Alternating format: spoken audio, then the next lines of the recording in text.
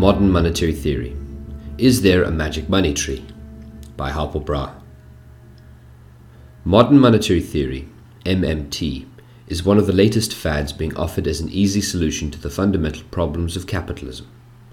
Pushed by the left wing of the Democratic Party in the US and the Corbynistas in Britain, it presents an apparently easy weapon with which to slave conservative opponents who pester them with the question, where is the money to come from with which to pay for your spending proposals?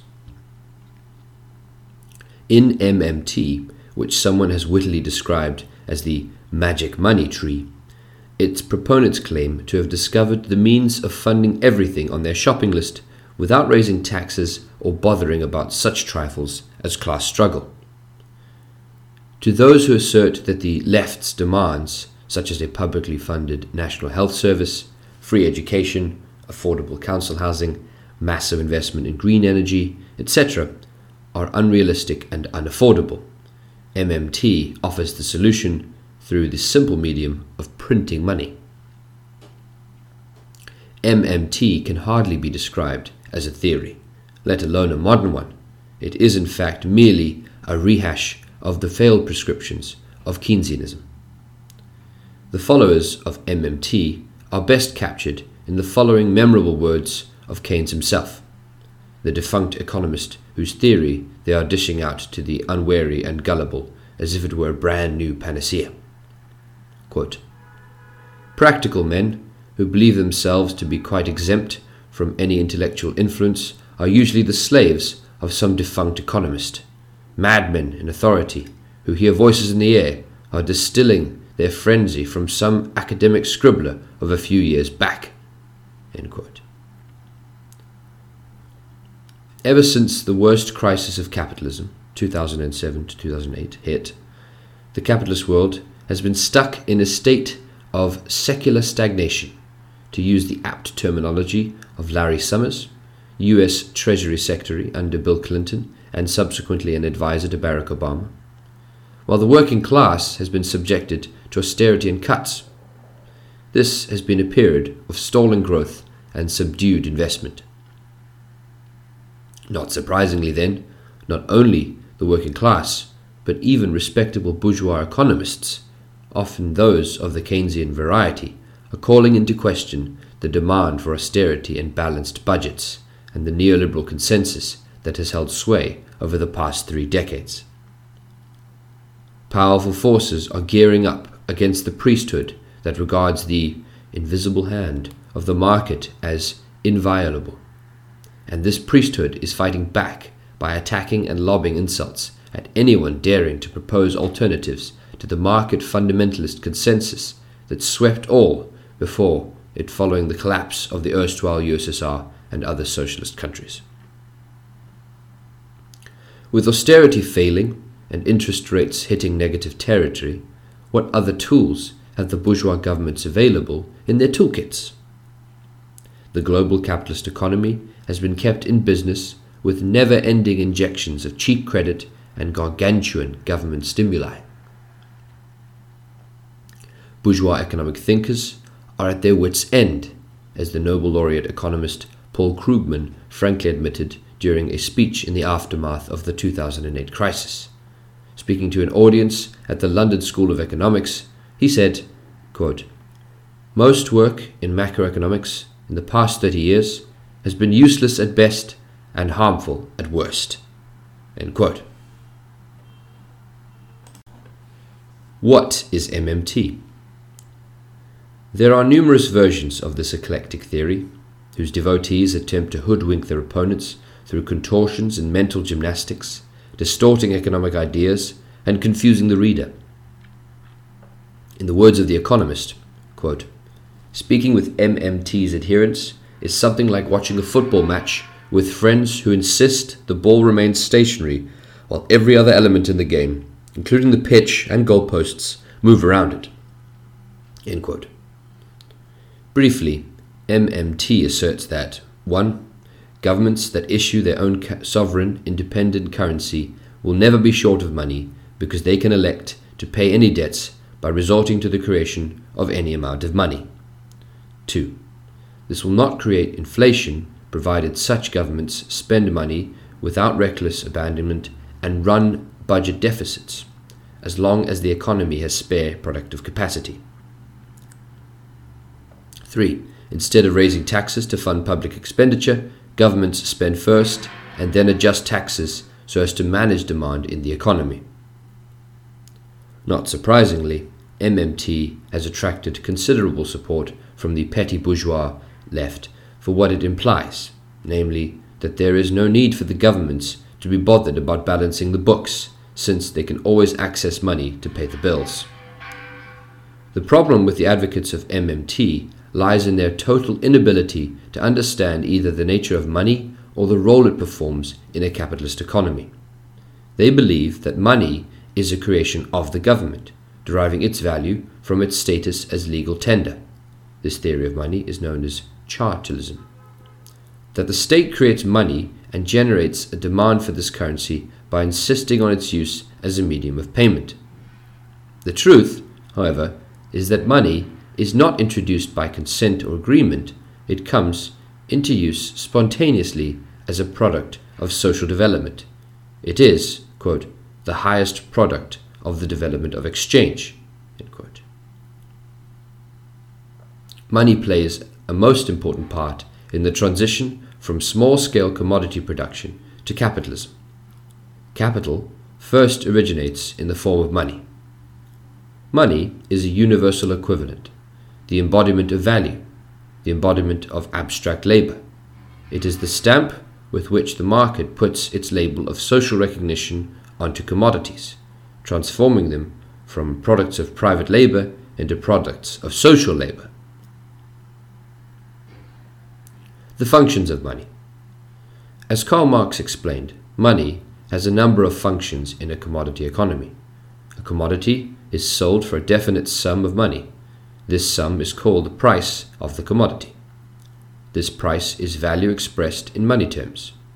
In this role, money operates as a measure of value. To be a measure of value, money had itself to be a commodity and possess value. Money does not have to be present to serve as a measure of value. It fulfills this function as ideal money. After a commodity has been priced, it must be sold, i.e., exchanged for money. This exchange is called the circulation of commodities, which is inseparably linked up with the circulation of money itself. Here, money functions as a medium of circulation, or the means of commodity turnover. To fulfill the role of the means of circulation, money must be actually present, but it does not need to possess a value of its own. As such, full value money, gold, can be replaced in this function by substitutes or symbols of itself, for example paper currency, silver, or copper coins. These substitutes for gold have either no value at all or much less than the value that they represent. The law of value is the law of motion of capitalist commodity production. The amount of money necessary in circulation at a given moment depends on the sum total of prices of all commodities in circulation. The sum total of the prices in return depends on the quantity of commodities in circulation and the price of each individual commodity. In addition, the amount of money needed, for example in the course of a year, depends upon the rapidity of the currency of money. If circulation takes less time, less money is needed for the process of circulation, and vice versa. As a store of wealth, value, money facilitates the maintenance and preservation of accumulated wealth. As a means of payment, money is used in settlement of debts or payment of taxes. Money, to repeat, is the product of the development of commodity production and exchange. As Marx stressed, money is a social relation, resulting from a lengthy process of development of commodity production and exchange, leading in the end to the development of capitalism, with all the contradictions inherent in commodity production. exacerbated to the nth degree. Above all, money is the universal equivalent. It is the embodiment of value, the embodiment of abstract labor.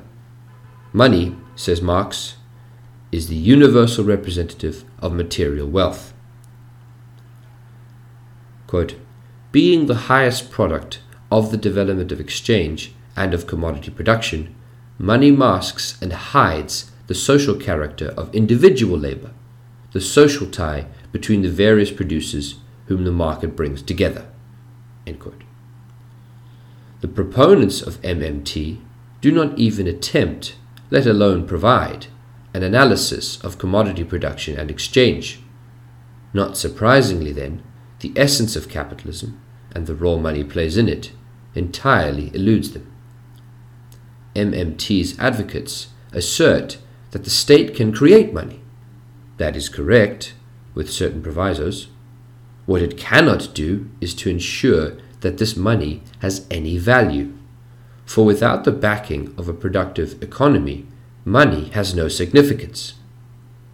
Real value is created in production, through the application of socially necessary labor time, with money being a representative of the value so created.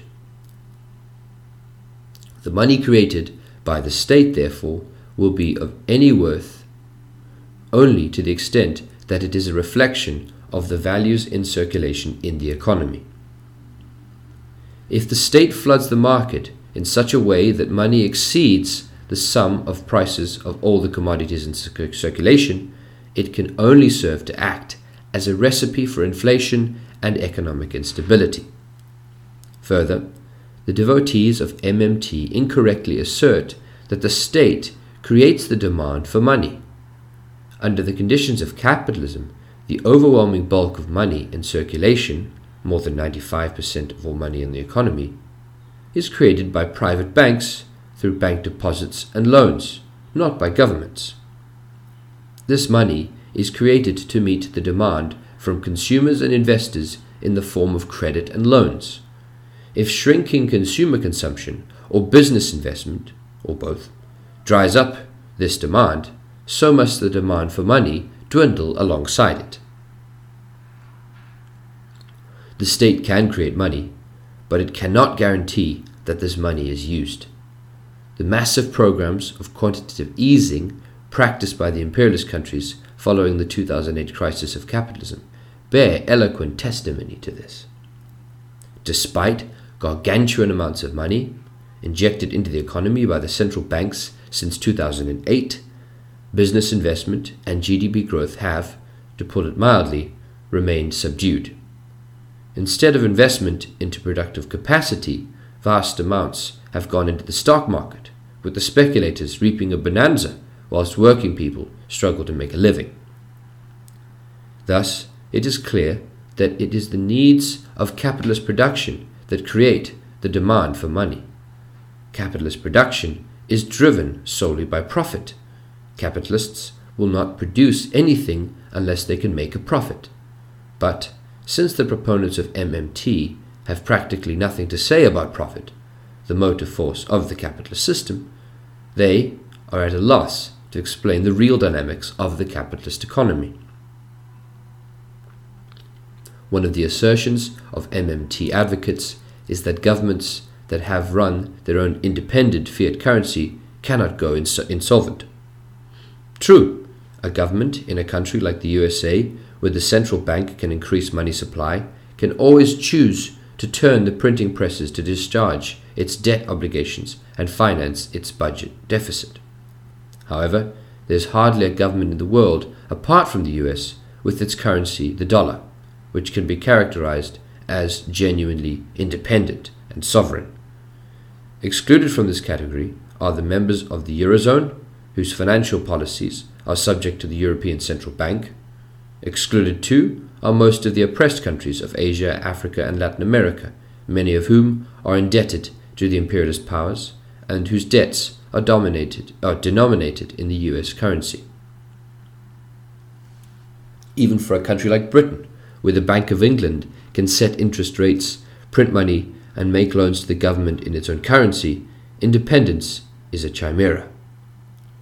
Even if a left Labour government were to come to office with a large-scale agenda of nationalisation and public programmes paid for through deficit financing and a loose monetary policy, the result could only be that it lost the confidence of the markets.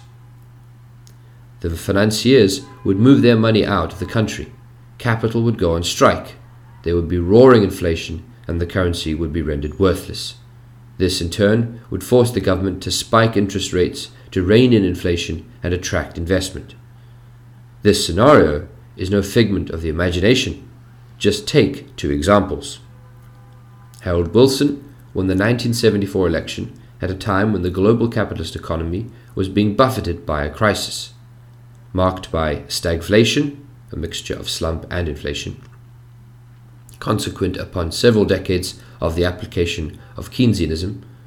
Wilson was forced out of office owing to popular opposition to his calls for austerity and cuts in expenditure. He was succeeded by James Callaghan. Fearful of a run on the pound, the new Prime Minister was obliged, humiliatingly, to turn to the IMF with a request for a $3.9 billion bailout, the largest loan the IMF had ever been asked for at the time. As is known to everyone, IMF loans come with conditions attached.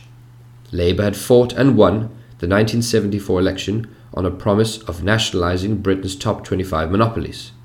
Now it found itself in the role of an instrument of the IMF, pushing through austerity measures. Contrary to popular perception, it was not Margaret Thatcher who pronounced the end of the Keynesian consensus.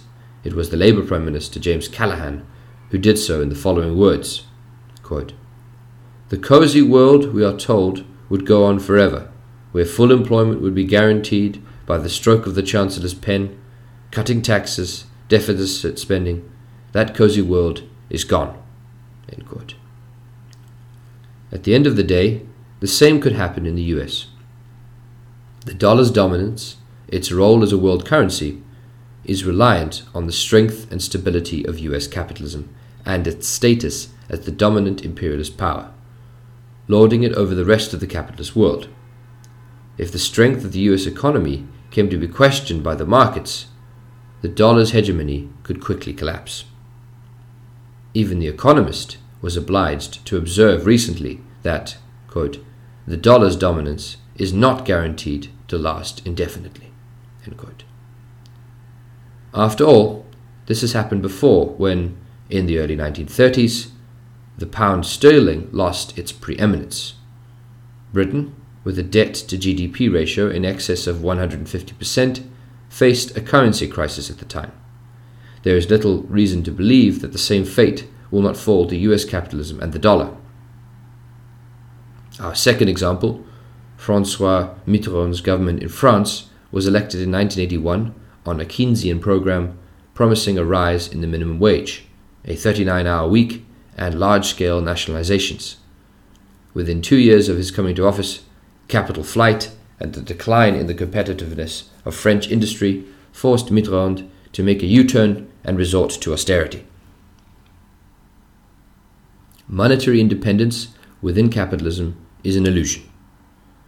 Only by breaking out of the shackles of capitalism, through proletarian revolution, the establishment of the dictatorship of the proletariat, and the building of a planned socialist economy, can the needs of the masses be met. To achieve this, it is not the money supply that needs to be increased. What needs to be done as a matter of urgency is to take the message to the masses of proletarians that the only way to get out of the mess in which we find ourselves is to put an end to the capitalist system of production, which is long past its sell-by date and which continues to inflict so much misery on hundreds of millions of people throughout the world, through unemployment, destitution, homelessness, poverty, hunger, and devastating wars. This is something that the MMT advocates shun like the devil shuns holy water. The fairy tales propagated by them of printing our way to socialism are just that, fairy tales. Capitalism in crisis. Just like its predecessor Keynesianism, MMT essentially avoids grappling with the question of production under capitalism and the laws governing it. Just like Keynesianism, The MMT analysis, if one may apply that term to such quackery, utterly fails to deal with relations between society's two irreconcilably hostile classes, the bourgeoisie and the proletariat. It fails to deal with the fundamental contradiction of capitalist society, that between the productive forces, which are social, and the relations of production, which produce recurrent crises of overproduction. In the words of Lenin, quote, "Gigantic crashes have become possible and inevitable only because powerful social productive forces have become subordinated to a gang of rich men whose only concern is to make profits." End quote. In the race for profits, capitalism has a tendency towards an unlimited expansion of production, but this tendency meets the immovable barriers of capitalist relations. These barriers have their roots in the fact that the consumption capacity of the broad masses is limited because of their exploitation by capital. From its earliest days, capitalism has been characterized by crises of overproduction. This is how Friedrich Engels described the process of development of capitalist economy from one crisis to the next. Quote, "Since 1825, when the first general crisis broke out, the whole industrial and commercial world, the production and exchange of all civilized peoples and their more or less barbarian dependent peoples, have been dislocated practically once in every 10 years. Trade comes to a standstill, the markets are glutted, the products lie in great masses, unsellable, ready money disappears, credit vanishes, the factories are idle, the working masses go short of food because they have produced too much food. Bankruptcy follows upon bankruptcy, forced sale upon forced sale. The stagnation lasts for years.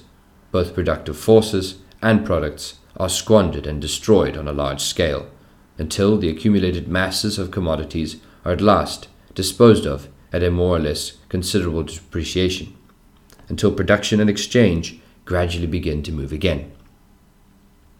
By degrees, the pace quickens. It becomes a trot. The industrial trot passes into a gallop, and the gallop in turn passes into the mad onrush of a complete industrial, commercial, credit, and speculative steeplechase, only to land again in the end, after the most breakneck jumps, in the ditch of a crash, and so on again and again. In these crises, the contradiction between the social production and capitalist appropriation comes to a violent explosion. The circulation of commodities is for the moment reduced to nothing. The means of circulation, money, becomes an obstacle to circulation. All the laws of commodity production and commodity circulation are turned upside down. The economic collision has reached its culminating point. The mode of production rebels against the mode of exchange." End quote. During a crisis of overproduction, the whole mechanism of the capitalist mode of production breaks down under the pressure of the productive forces which it, capitalism, itself created. It is no longer able to transform this mass of means of production into capital. They lie idle, and for this very reason, the Industrial Reserve Army must also lie idle. Quote, "Means of production, means of subsistence, available laborers, all the elements of production and of general wealth are there in abundance, but abundance becomes a source of distress, of want, because it is precisely abundance that prevents the conversion of the means of production and subsistence into capital. For in capitalist society, the means of production cannot function unless they have first been converted into capital, into means for the exploitation of human labor power. The necessity for the means of production and subsistence to take the form of capital stands like a ghost between them and the workers. It alone prevents the coming together of the material and personal levers of production. It alone forbids the means of production to function, the workers to work and to live.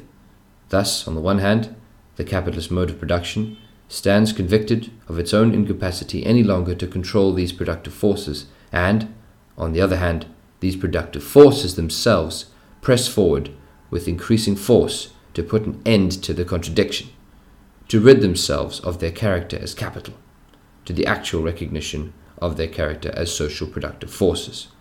End quote.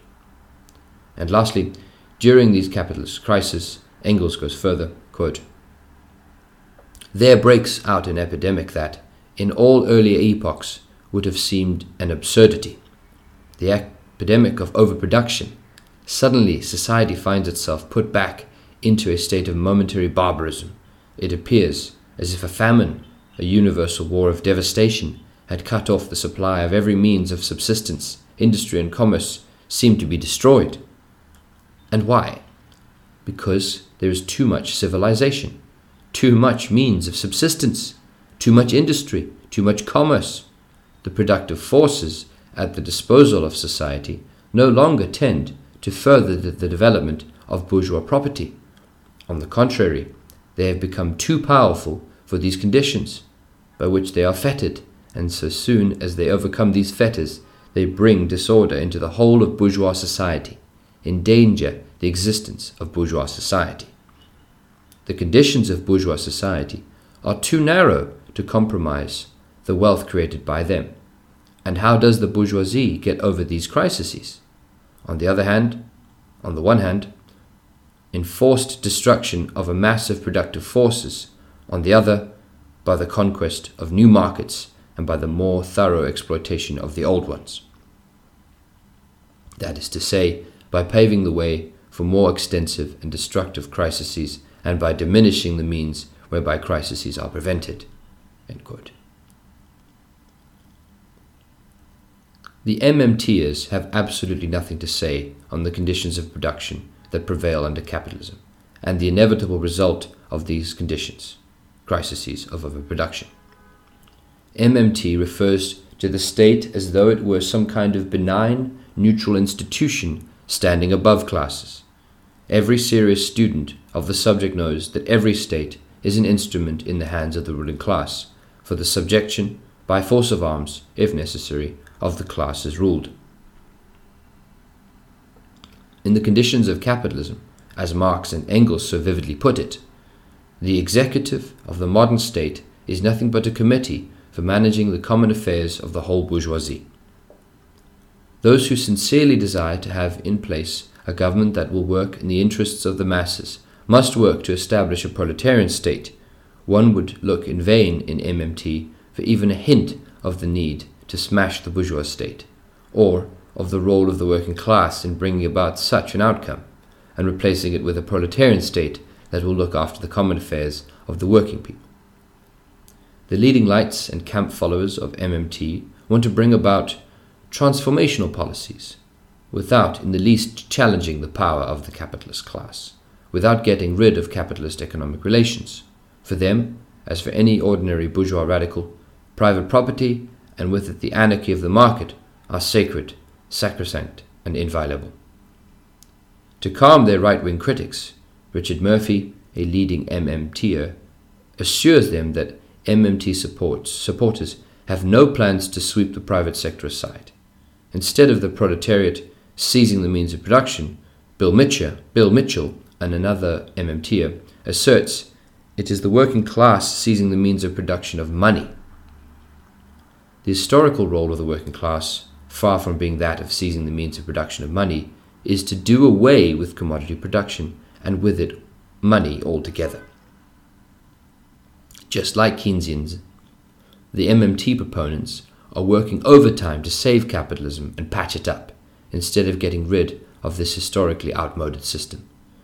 MMT's emphasis is on demand management and is modeled on President Theodore Roosevelt's New Deal, with its emphasis on public works aimed at stimulating U.S. economic growth during the Great Depression, very much on Keynesian lines.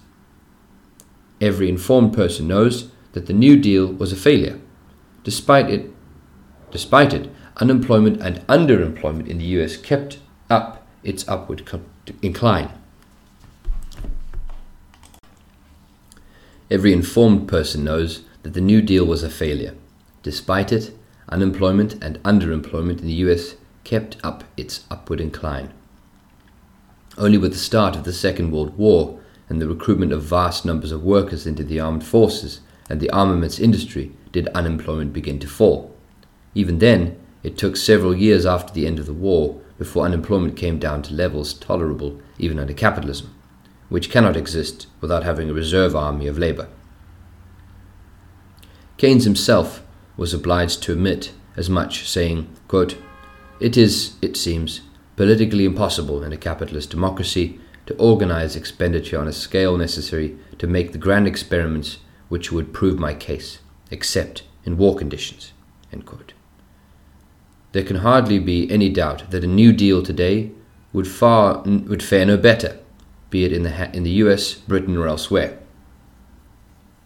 Everywhere in the world, the crisis of overproduction is all too evident. Markets are saturated with products, from steel and cars to smartphones. Industrial enterprises lie idle while millions of workers are subjected to unemployment, underemployment, and zero-hour contracts. If the advocates of MMT are ever questioned about the underutilization of industrial capacity and the ever-present reserve army of labor and why it is that businesses are not investing, they merely state that this is because of a lack of effective demand. In his day, Keynes replied to this question by saying that capitalists were driven by business confidence. This invocation to capitalism's animal spirits is not science, but sorcery. For confidence has a material basis, namely the profitability of production. If capitalists can smell a profit, they will be full of confidence and eager to invest and produce. If not, pessimism and despondency will set in, with the resultant slump. The prospect of a large enough profit arouses not only the animal spirits, but also the predatory and criminal spirits of the bourgeoisie. In the pursuit of such a profit, there is not a crime that the capitalist will not commit. If money, according to Augier, comes into the world with a congenital bloodstain on one cheek, capital comes dripping from head to foot, from every pore with blood and dirt, wrote Karl Marx in Capital, adding a footnote that revealed the bloodthirsty nature of capitalism. Quote, "Capital is said by a Quarterly Reviewer to fly turbulence and strife, and to be timid, which is very true, but this is very incompletely stating the question. Capital eschews no profit, or very small profit, just as nature was formerly said to abhor a vacuum. With adequate profit, capital is very bold. A certain 10% will ensure its full employment anyway, 20% certain will produce eagerness, 50% positive audacity, 100% will make it ready to trample on all human laws, 300%, and there is not a crime at which it will scruple, nor a risk it will not run, even to the chance of its owner being hanged. If turbulence and strife will bring a profit, it will freely encourage both. Smuggling and the slave trade have amply proved all that is here stated.